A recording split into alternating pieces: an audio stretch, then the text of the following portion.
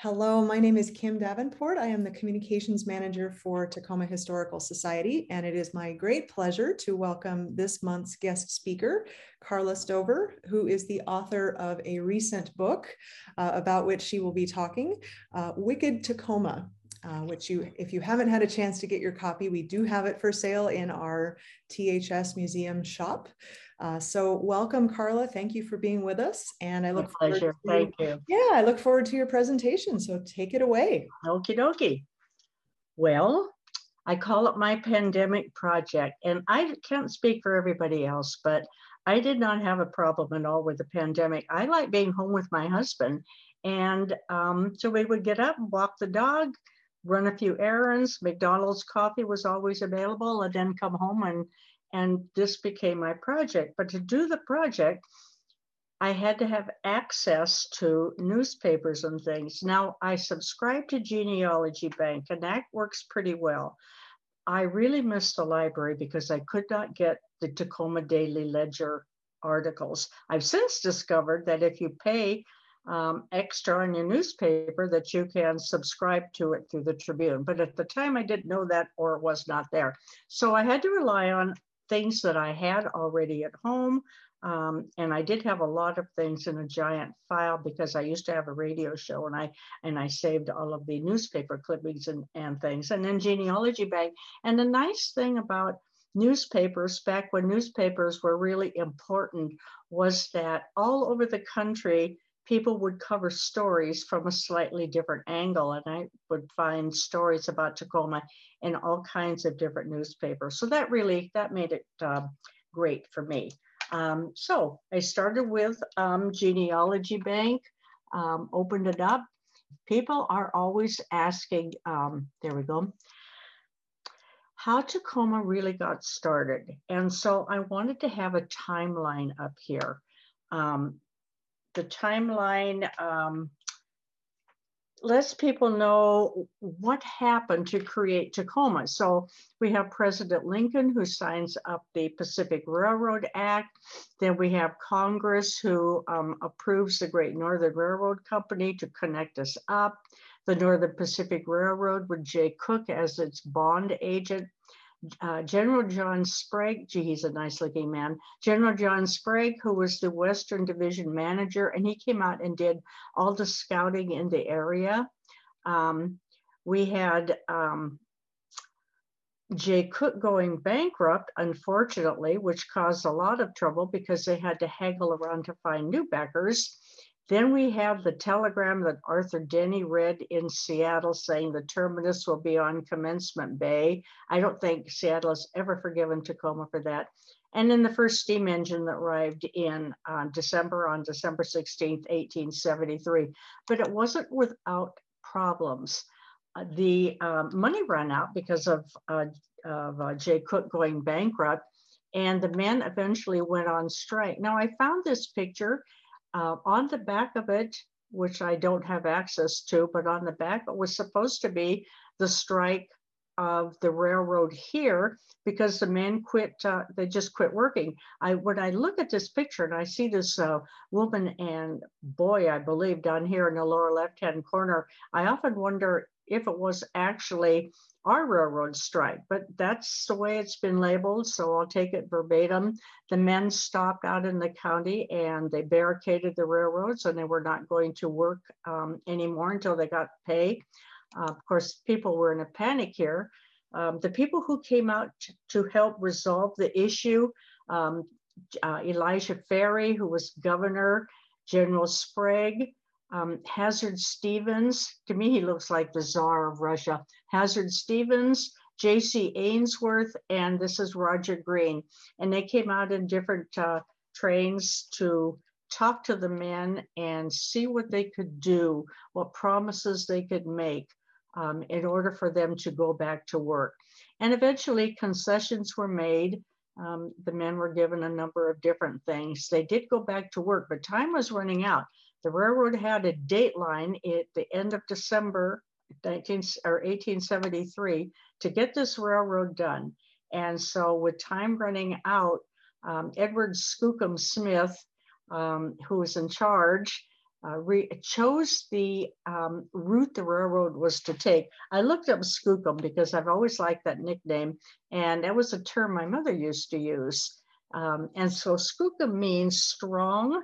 In the case of a man, it's a monstrous nature, strength, hardworking, and he really put the pedal to the metal and got those guys going. And so they did get the railroad complete. He actually chose part of the route that they were going to use.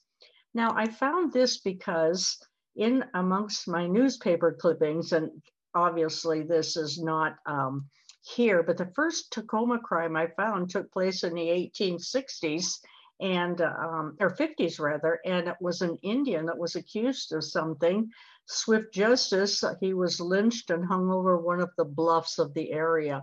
So I thought that was interesting. But the first real bad guy we had here was Charles Red. Charles Red was a part Cree Indian, Scots, and I noticed in my book today I have Scotch-Irish, Scots-Irish, a little bit of English, quite the volatile person. He came down from Canada. He was working for the Hudson's Bay Company. He married a woman who was at least part Indian, and then he had a farm. He filed for a claim on land well before the Donation Claims Act was in effect. He filed for land out in Pierce County near Muck Creek. I go out to Muck Creek on occasion and walk around there, and I've wondered what happened to the creek, because it used to be gangbusters, and now the last I saw it was completely dead, completely empty, non-running. But at any rate, and that's where this little gravesite is. You go up over a knoll. You can't see it from the road. You go up over the knoll, and you find this little tiny, and it's a well-maintained gravesite of Charles and his first wife and their baby who died. He was known for having cattle available for cattle buyers when none of his neighbors seemed to have any. He also would mysteriously have horses from Fort Nisqually or Fort Steilacoom in his barn. He hired a man to, I think it was the first murder for hire, to take out a couple of his relatives. The relatives who had property out in the area also, and I believe they were in-laws, kidnapped him out of a hotel in Olympia. They tied him to a tree and whipped him, but it didn't do it any good. He healed up quite quickly. Eventually, those two fellows were involved in a shootout down in Steilacoom, which I've described in the book. Charles was kind of run out of town. He goes up to Canada. He becomes a butcher, but he came back. He married, when his first wife died, he married her sister. I don't know where the sister is buried, but at any rate, this is where he is buried. I tried to find the graves of the two men who were killed down in Steilacoom. I couldn't. I could only find a mention of the gravesite, but not an actual picture. The name Tacoma was sort of fought after. Gig Harbor, Job Carr, as most people know, came over from Gig Harbor in a canoe looking for a place to homestead, and he pulls up at where Commencement Bay is, and he shouts Eureka, and that became the name. His son, Anthony, filed for a town site, a plot on the land, and he called it Tacoma after the mountain. Then Martin Matthew McCarver arrived, and he's looking around for land. He thinks the railroad terminus, which hadn't been determined at that time, would be down in Old Town. Anthony Carr's, Job's son, that's not right. Job Carr sells land to MacArthur. Well, with the name already taken, McCarver, with the name already taken, he calls it Commencement City. But a railroad surveyor suggested that it really should be Tacoma, so he calls it Tacoma City. Well, then, as I mentioned, Arthur Denny reached the telegram aloud to citizens in Seattle announcing the terminus will be here. However, the railroad, the Northern Pacific, wanted to have its terminus in its own town. So they had land, and they plotted New Tacoma down more or less where the wheat terminals are down the bay. If you drive down along the waterfront, you see those giant towers where the ships load up for wheat. And that's approximately where New Tacoma was. And then in 1883, the legislature agreed to consolidate. They passed an act to consolidate both Tacoma and New Tacoma under the name Tacoma. So that's how we got to where we were. Now, Tacoma, of course, is wanting to make all kinds of laws, and the state wanted to make all kinds of laws about how we were going to live. One thing they wanted to do was they wanted to outlaw smoking. And there's a cute little quote in the paper, and it said, if home is not pleasant, there are streets. The boy who is driven there for his company finds it. He also finds cigarettes and whiskey and profanity. He finds a society that makes Jesse James a saint and Deadwood Dick a martyr. I didn't even know there was a real Deadwood Dick. But I love this picture, boys smoking. And then this one over here, those are old cigarette labels, which were so colorful and so very attractive. And the amusing thing about this, to me at least, is I have a newspaper clipping from the 1950s, dating December 24th, 1950. And in it, it says, and this is not in the book, it says, quoting ordinance number 12232, it is unlawful to smoke, carry, or possess a lighted cigar, cigarette, or match on board any ship in Tacoma Harbor or on its decks. This person who wrote this was looking at old laws that had never been taken care of. Another thing that the people who, the legislative people wanted to do was make Washington a dry state. There were a number of things that they were voting on frequently. Women's suffrage was one of them, but of course that one never went. Every time that they would vote on a number of measures, and there were always several included, they would use what we would call a line item veto, and they would always whack out women's suffrage. I just like this picture of Tacoma beer. There were quite a lot of Germans here, and a lot of them started breweries. There were so many different laws about liquor coming and going. It's hard to, for me, it's hard to keep up. You could buy liquor usually at a pharmacist. Sometimes you had to have a prescription.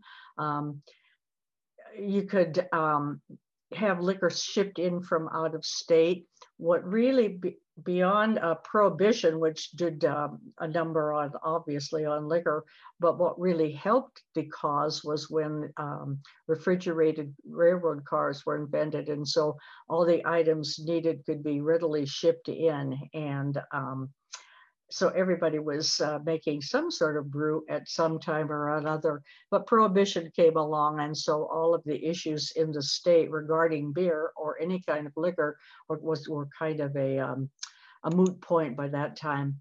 Now, statehood was coming along. That was in February 1889, and the president at the time, Grover Cleveland, signed an act which said that Washington, Montana, and the two Dakotas could create delegations to draw up documents to present to Washington, D.C. to apply for statehood. So Washington delegates drew up all of their documents necessary, and they sent a man by the name of J.W. Robinson back to Washington, D.C. with the document. We had hired a handwriting expert, a calligrapher, to make the documents particularly attractive, and we had mined gold from the state and created a pen that the president could use in which to sign Washington into a state. Well, Mr. Robinson got back to Washington, D.C., and the first thing that happened was a seal fell off the document. And the president at the time, who was Harrison, he would not sign the document because the seal wasn't on there. And Mr. Robinson said, but the seal's right here, you can see. and it's just fallen off. And he said, nope, unless the seal is actually on the document, I won't sign it. So Harrison had to go to a telegraph office and have documents with the seal more firmly affixed sent back east. And then when the president got them, he said, this pen I always use is good enough for me. And he would not even use the gold pen. But at any rate, we got to be a state. And I don't really consider those to be wicked stories. They're just more like unfortunate stories. Now, just about every city that's on a port, a saltwater port, had problems with Shanghai. This picture on the left is Charlie Chaplin from a movie, but the one on the right is a little bit more realistic. Men would come in to town. They would go stay at a place possibly near the waterfront. They would be plied with liquor. Sometimes they would, the people doing that would add a narcotic of some sort. The men had stowed all of their gear, and often these places had a trap door. They could just drop the men through the trap door and take them down to the waterfront. And that's what's happening in the picture on the right. He'd been dropped down a trap door and taken down to a ship on the waterfront and hoisted. And there were quite a number of articles in the newspaper about men who had been shanghaied. If you go back and take a look, you could just find so many of them. In fact, at one time, the Tribune in the 1920s, would have been the Ledger then, had an article on, was there possibly a port for disappearing men? They thought Tacoma might have been one of them, but women were disappearing too. They were being taken for all kinds of nefarious purposes. So that was a real issue back then. Now, one of the things that I enjoyed about writing this book was coming across things that I was not knowledgeable about earlier. Peter Stanhope is a fellow that I was not familiar with. We know Billy Frank Jr. because his name is on a number of different things, but Peter Stanhope was a very well-respected advocate for the Puyallup Indians back in the late 1880s. He had been educated down in Oregon, although the boarding schools in Oregon were pretty much denigrated because children went down there and they got diseases and died. He survived. He was happy down there. He applied for a higher education. Unfortunately, his eyes were bad, and so he was not able to go on and go to any kind of college. He came back up here and he did a number of different things. He responded to an ad in the newspaper for a printing kit, and he taught himself how to print, and he would print business cards for people and for his friends. He took a job at a newspaper called The Echo down in Olympia. It was a short-lived paper. It eventually moved to Tacoma, and then the paper just disbanded. But for a time, he worked for that newspaper. He became a preacher. He preached to the Indians. He also acted as their interpreter. But one of the things he was involved in was what the Native Americans could do with their land. And he said that they're not allowed to sell their own land. They have deeds, but they can't sell their own property. You can't eat a deed. You can't wear a deed. People need to be able to access their property and sell a portion of it if they need it for their own needs. Now, at the time, the local people, especially the railroad people, wanted to be able to push the railroad across some of the Indian land, and he set up a fight against that. They actually had a battle. The Indians didn't have much in the way of weapons, but they got above a hill and they rolled logs down on the various men, soldiers for the most part, down below who were trying to protect the railroad. One night, somebody came up to his house. He went outside to talk to them, left, and he was never seen alive again. His body was found in the bay. The coroner said it was probably murder. He had what looked to be a bruise from a thumbprint on his arm. His neck was separated from the vertebra, first vertebra.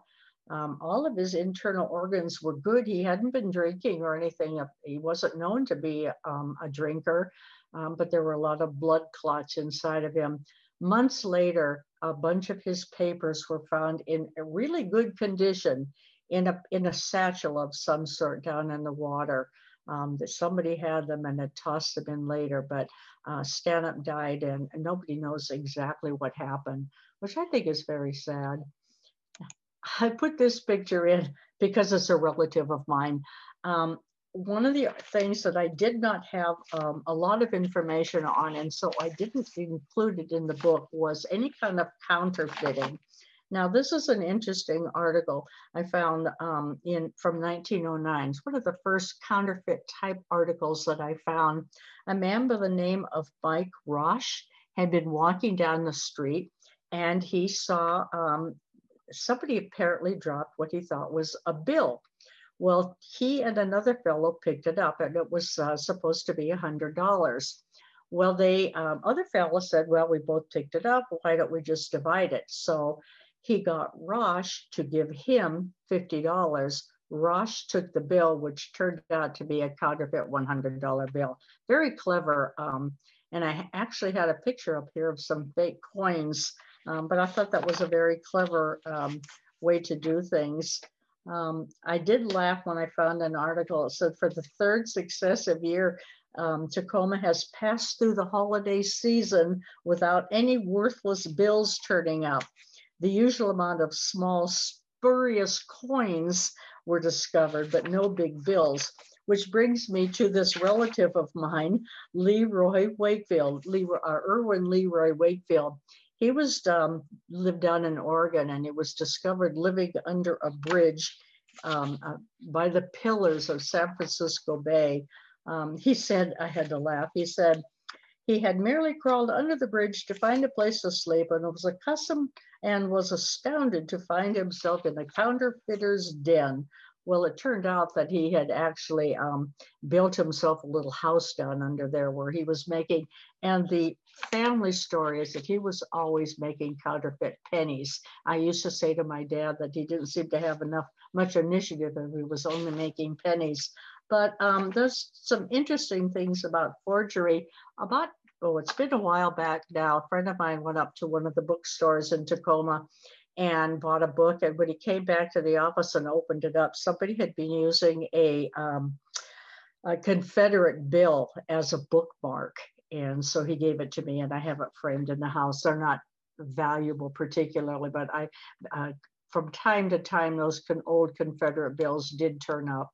Some other things that I have in the book, there were problems with animals all over the place. Dogs running rampant. One of my favorite stories was a chicken who escaped from his chicken yard. He got into a church, hopped up on the pew, knocked water all over, or hopped up rather on the organ, knocked water all over, and put the organ out of business. People would poison the animals periodically, dogs particularly that roamed around. Some people wanted special places for their cows to graze. Other people wanted them to be able to roam free. There was a fellow in the Fern Hill area who went out hunting one day, and he just had a small gun rifle with him and came across a bear. And why he decided he should shoot that bear with a rifle that was not near big enough, I don't know, but he did. He shot the bear, didn't kill it. The bear attacked him. They had a bit of a tussle. The fellow got away. He went home, changed his clothes, he didn't change his clothes. He got a bigger gun. That's right. Went back, and eventually he killed the bear. So then he and his dad took the bear downtown to have it have taxidermy done. And the fellow disappears from the census. I looked to see if he was still in the area. By that time, he decided he'd have his wounds treated, and he disappeared from the census. There was a mother and her cubs up in the Eatonville area, moseying around a couple of milk cows. Two ladies went out to get their cows because they hadn't come home as they usually did in the evening, saw the bear. They went after the bear with a couple of pieces of wood from a wood pile, a couple of logs, and they chased the bear away. There was a cougar that picked up a child and took off with it. There was quite a lot of animal hijinks, if you were, going on. I have around here someplace a very small clipping about a business, I guess you'd call it a business, on Pacific Avenue. It was the whole thing was just chock full of pelts and all kinds of things that had been mounted or tanned or whatever, but he didn't want to sell any of them. He just, for some reason, wanted to have them on display. I didn't know West Coast Groceries was actually a place where you could, or that sold furs. They took shipments of furs from all over. They have these things called Belkies that came from Russia, pelts that came down from Alaska, and they would be doing up to $100,000 worth of business a year selling all of those pelts, which I thought was particularly interesting because women were wearing fur coats. There were a lot of birds being shot for their feathers because women had those massive hats with feathers in them. So it was quite an active business that was going on. I thought that was extremely interesting when it came to dogs. Now, I have a picture in the book of, at the time it was called the Coffee Pot Restaurant. As the 20s came along, the Java Jive was built down on the Tide Flats. It was a prefab, one of the very first prefabs in Tacoma. The parts were all made down there, and it was taken up to a site and put together. And that's the only reason it's in the book, is because by the 1920s, things were changing rapidly in the area. There was a lot of concern about women being able to go out, get jobs. They weren't as constricted as they were. And one of the things that happened as a result of that is they got into trouble. And there was a woman by the name of Swain and her partner, Frederick LaPlante, and they were involved in white slavery. Swain is interesting. Her ad says, she had huge ads in the paper, and she said that she was a medium healer, a transference seer, a metaphysician astral seer, a medium, and she was experienced in Japanese hair removal. She was mostly in Seattle. She was also in Portland. She would travel around for a bit. She was arrested up in Vancouver, came down to Tacoma. She and her partner, Frederick LaPlante, had this little thing going. A young woman would go to her for some sort of advice. And if it was appropriate, if the girl, for example, needed a job or something, she would recommend LaPlante's ice cream parlor down on Court C. And so the girl would go down there, she would get what she thought was a well-paying job. And the next thing you knew, she was involved in white slavery. LaPlante ended up going to jail, but Sear managed to get off. And she went back to Seattle and was doing the same things all over again in Seattle. My father had been a police officer. He was the head of forensics. And so we were always interested in anything to do with the police and crime in Tacoma. My brother and I loved a good crime story. The Tacoma police were everywhere at the time. They started out with a little building in the alley between McCarver and Star Street near 29th. Then they also had a place on G Street, and they had a place on a waterfront dock. They moved to the south side of 30th Street at the foot of Carr, and that little station was used until the 1930s. Now up in New Tacoma, we had a police station at South 12th and A. But also at the same time, the articles mentioned another station at South 21st and Pacific, about which there is just about no information. In 1899, the police department was in the basement of Old City Hall. They also had their offices on the Pacific Avenue side, and the jail portion was on 2 different levels in the basement. Now, as of 1899, and I have my dad's police letter from 1999. Those cells were still there. They were small and dungeon-like, but they were still there. Now, in 1907, the city built a substation at South 52nd and Puget Sound. That was followed by another small brick or cement building at 36th and 56th Street. And in 1929, the police built a station, or the city probably built a police station and jail across Pacific Avenue from Old City Hall, right next to the Northern Pacific headquarters. It was almost immediately too small, so the department expanded into the Northern Pacific building. Now, when my dad first started, that's where he was working, and my brother and I remember him telling us that one of the police officers was a friend of a chef at the Top of the Ocean restaurant. And when the restaurant closed at night, this officer would go down there on occasion to get all the leftover fried chicken, and he'd bring it back. And the men used to send chicken parts like drumsticks and things up and down the pneumatic tube system, which would occasionally get stuck.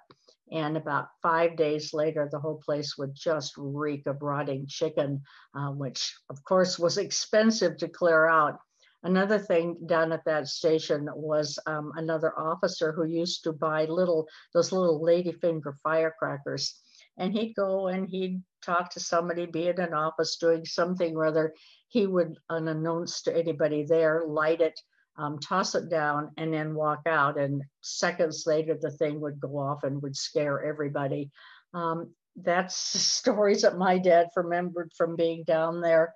Eventually, the police department moved into the County City building, and not everybody was happy about that. Yes, it was a brand new facility, but it wasn't as accessible to the public, and that bothered some of the men. Now, as far as what was going on in Tacoma at this same time, Peter Sandberg had come to town, and he was kind of, I would call him the competition for Harry Morgan in the prostitution business. Now, in one of my other books, I talked about Harry Morgan and his places down in Opera Alley. Peter Sandberg was at the opposite end of town. He was down around 14th and A Street. He came to town and he went in and bought a beer, and the bartender kind of slopped the beer around, and Peter Sandberg made a sarcastic remark about the fellow not being able to do his job properly, where about the barkeeper said, well, if you think you could do a better job, do it. And Sandberg did, and eventually he bought the place. He bought the West Coast Wagon Factory that was near him. He bought the Hammond Bass. Now, this is something I haven't been able to quite figure out. He bought the Hammond Bass, which were right there around 14th and A, had a little barber shop attached to it. It's maybe 10, 12 years ago, people doing work downtown discovered the remains of the old Hammond Bath. I don't know of an old bath, I should say. I don't know if that was Peter Sandberg's place or if it was another bath. No one's ever put 2 and 2 together, and I haven't been able to get into the Northwest room and do any kind of snooping around myself, but the pictures of the bath are lovely. And Peter Sandberg was a going concern for quite a long time, although the women, they were cavorting themselves around partially clad in front of windows, and it was not a particularly nice area of town. Periodically, newspaper reporters would go down there and report on what they saw. One amusing story was a law was passed that gambling establishments could not be on a main floor.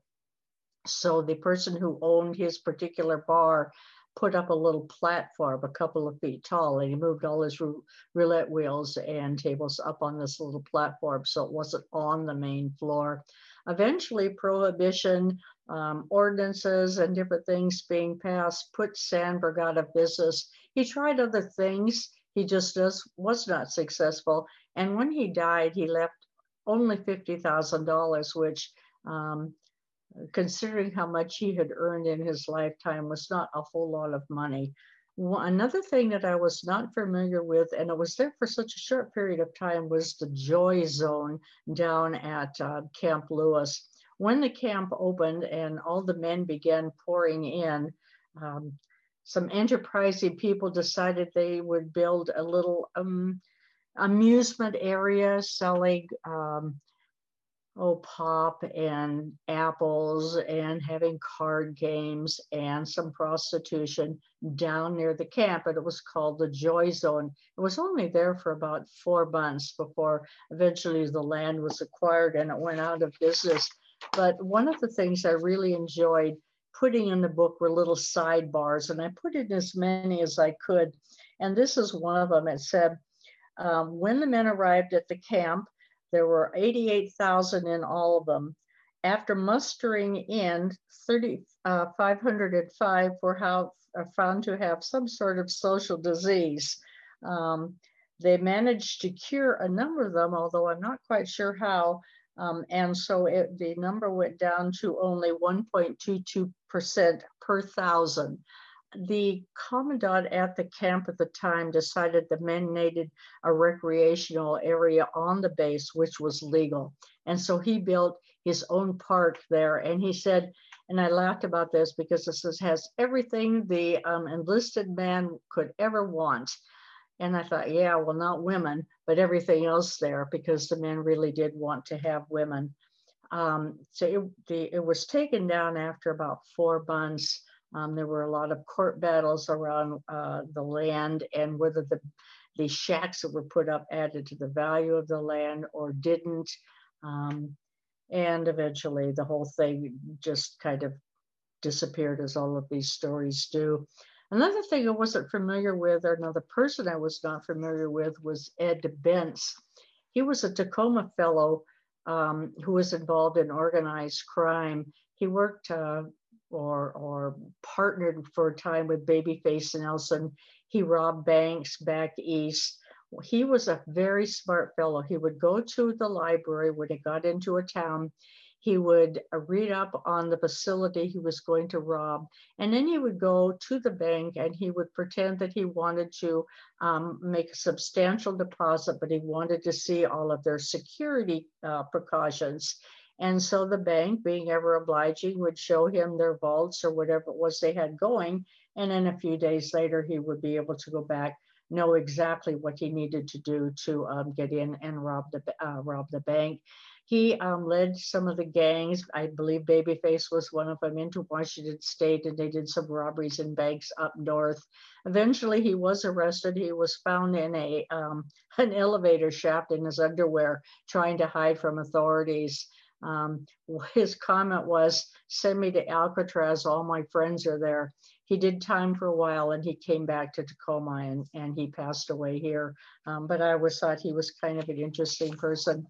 I think the saddest thing that I wrote about were some of the kidnappings. Now, the kidnapping of the Weyerhaeuser boy had a fairly happy ending, and I was always very impressed that later in life, one of George Weyerhaeuser's kidnappers applied to him for a job, and George hired him and put him to work down in one of the Weyerhaeuser plants down in Oregon.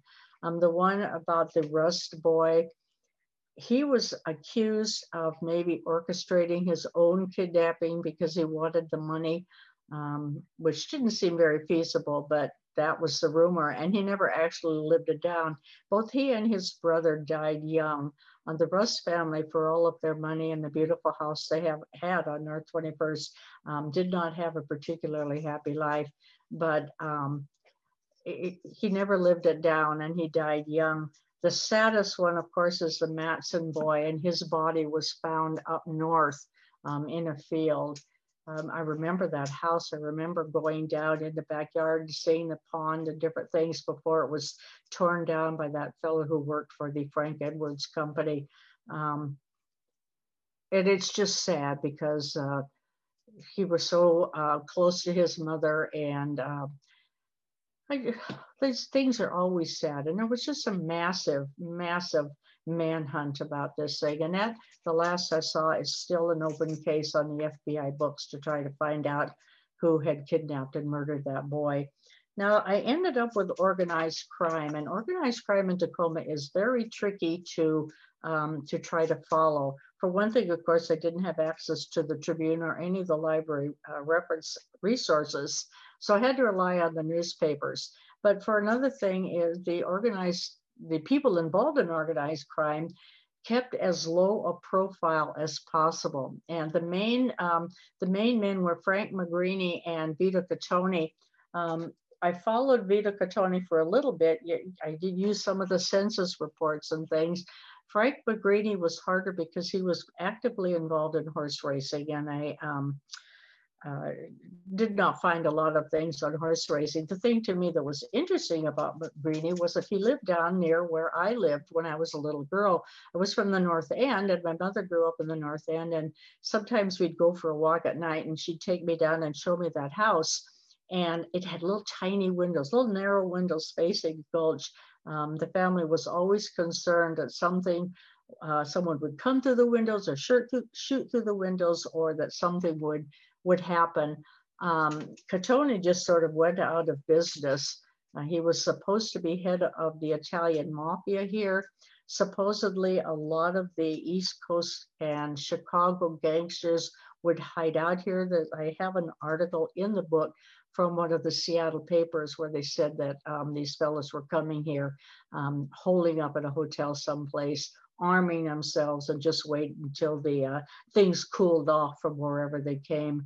I wrote the FBI, asked them for information regarding Catoni. Supposedly they had been following his activities, but they came back and said they couldn't find much of anything. And so it's not as, I wish that I could have had more. And perhaps someday I'll be able to find more. I don't know why the FBI didn't have things. The other person involved was everybody's favorite madam, Amanda Truelove. When the crime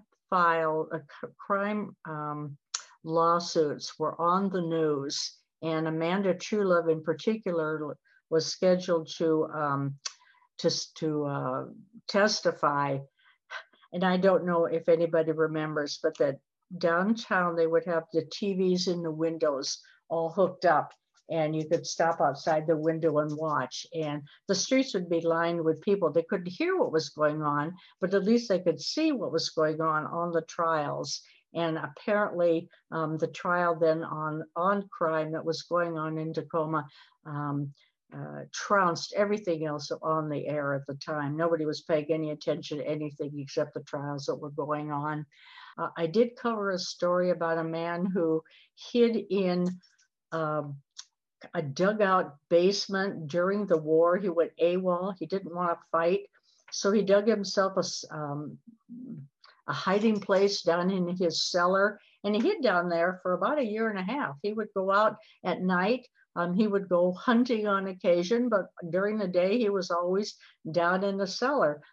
Neighbors would report seeing somebody, and his wife always said, well, he's a handyman, or he's this or that. Eventually, because the police and the military police had to check out every one of the claims that they had seen this fellow on his property, they had to check out every one of these claims. And so they went down, they would go. This one time, however, they picked up a rug and saw a trap door, and they went down in the cellar, and behind the stairwell was another little sub basement hidden. And he was hiding back in that little sub basement. So eventually he got arrested. He said that he'd been ill and been trying to get out of the army However, when Pearl Harbor was attacked, he knew that wasn't going to be happening anytime soon, so he just decided to go AWOL. The thing that's amusing to me is that he was arrested, taken to jail, but the next day he was allowed to go back to the house with newspaper reporters so they could take a whole bunch of pictures for the paper. That's one of the things that used to happen in the old days that always amused me. And there's a whole lot more in the book.